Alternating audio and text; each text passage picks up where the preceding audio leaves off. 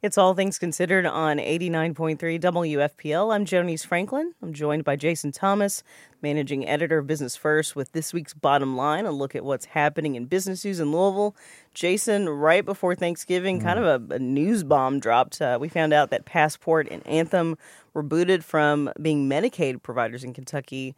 That was quite a news dump before Thanksgiving. Yeah, it sure was. It caught a lot of people off guard, and obviously, for many reasons, the Bevan administration and Passport don't exactly have the best relationship.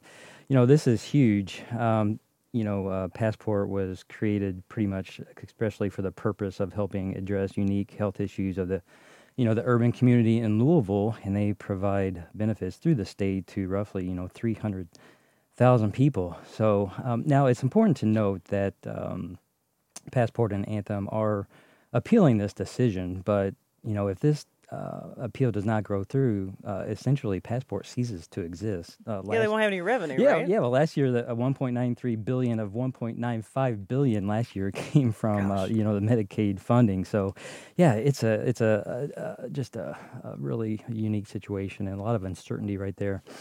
Obviously you have the headquarters on the West End. Right, so and that's huge, there have been too. problems there anyway. It's already been on hiatus. Right, indefinite hiatus Right. is what they call it. Well, what happened is the Bevan administration changed a little bit of how Medicaid benefits were dispersed through people, and this essentially made Passport lose a ton of money. And this all happened, right, when the framework for this huge headquarters was popping up, and so they had to put the brakes on that. But that's anything on the West End is always a big deal, so for that to be stalled is a huge deal for the residents out there.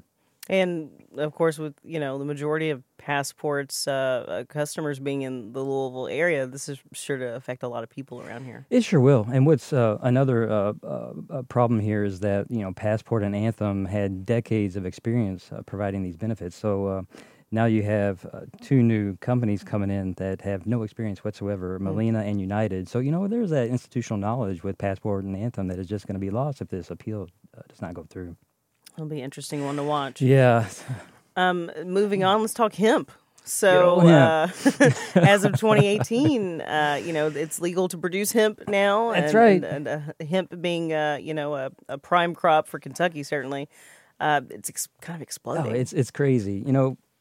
Kentucky has produced hemp since the Revolutionary days, back in the Revolutionary War, and at one point, Kentucky was actually the biggest producer of hemp, and essentially for the last 80 years or so, hemp has kind of been illegal because of its close association to its identical cousin, the old marijuana. So, there's so much stigma associated with that, but the Agriculture Act of 2018 last year essentially removed hemp from the list of substance drugs, what essentially marijuana is. So it kind of opened the floodgates for hemp production. And now, specific industries like accounting and lawyers are trying to figure out how to regulate this because it's just exploded. Just real quickly, the number of licensed industrial hemp growers in 2019 is 978, and that's up more than 400%, from last year.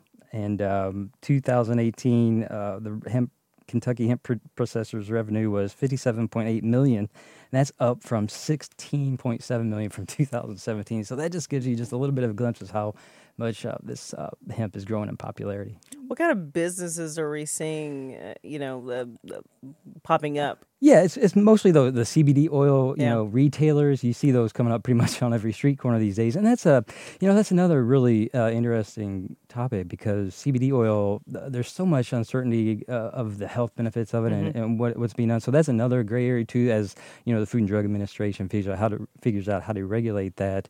All these other industries are also in that same bandwagon trying to figure that out. So it's next several years should be really interesting because it just keeps evolving, and every state seems to be different because it's a federal thing that just has a lot of people just going haywire right now. All right, we're going to leave it there. Jason Thomas, managing editor of Business First.